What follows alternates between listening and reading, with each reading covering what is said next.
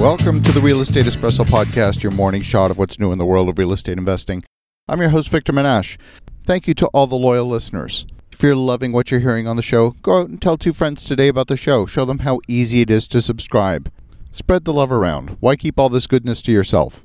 On today's show, we're talking about market oversupply.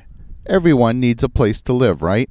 Well, that's one of the arguments that underpins the demand for real estate. But in some markets, that's not an appropriate statement. Let me take you back to the financial crisis of 2008 and its aftermath. There were a few counties in the U.S. that stood out for a very high rate of foreclosures. 2 markets that come to mind are Florida's Dade County and Arizona's Maricopa County. Miami is in Dade County, and Phoenix Scottsdale is in Maricopa County.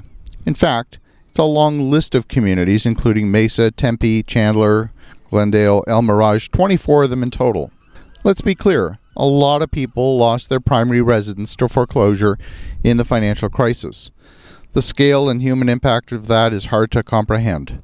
Both Miami and Phoenix have a few things in common. Both are sun destinations, and a lot of people own second homes in those markets.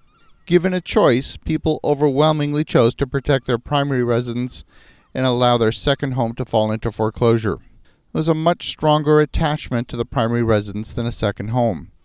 At the peak, there were 42,000 brand new vacant condos in Miami. Most were pre-sold in the period of 2005 to 2007, and when the financial crisis hit, buyers chose to walk away from their deposits rather than get financing on a property that would be underwater. That was then.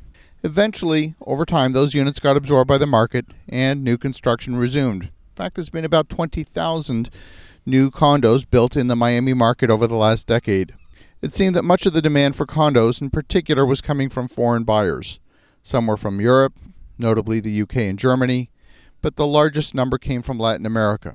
Buyers from Brazil, Argentina, and Venezuela were looking for places to park cash.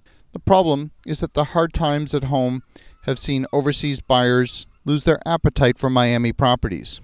Brazil's economy's run out of steam, with its currency losing 40% of its value against the dollar in the last 5 years, and that of Venezuela's virtually collapsed, savaged by hyperinflation.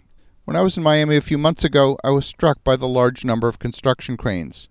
It felt like the market was becoming overheated again. Back in 2015, some 80% of condo purchases went to foreign buyers. Today, that number is about 20% of buyers coming from outside the country. There's been a huge drop-off in the volume of purchases.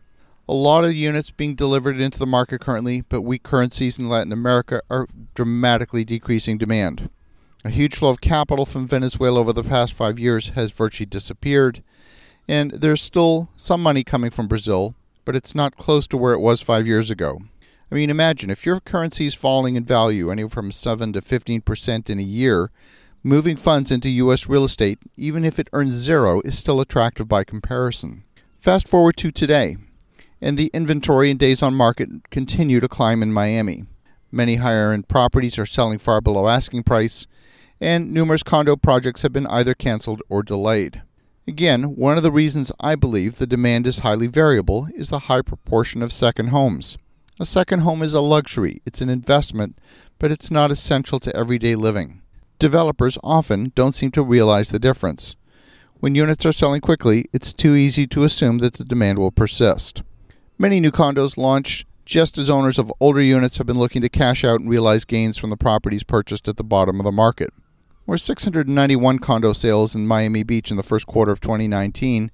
That's down 24% from 909 units in the first quarter of 2015. During the same period, the sale of single-family homes dropped to 81 from 117. Now, that's just Miami Beach. We're not talking the greater Miami areas. This is a small subset of the market. But unlike in past cycles, this time around, developers have been asking buyers for a 50% deposit to purchase a condo.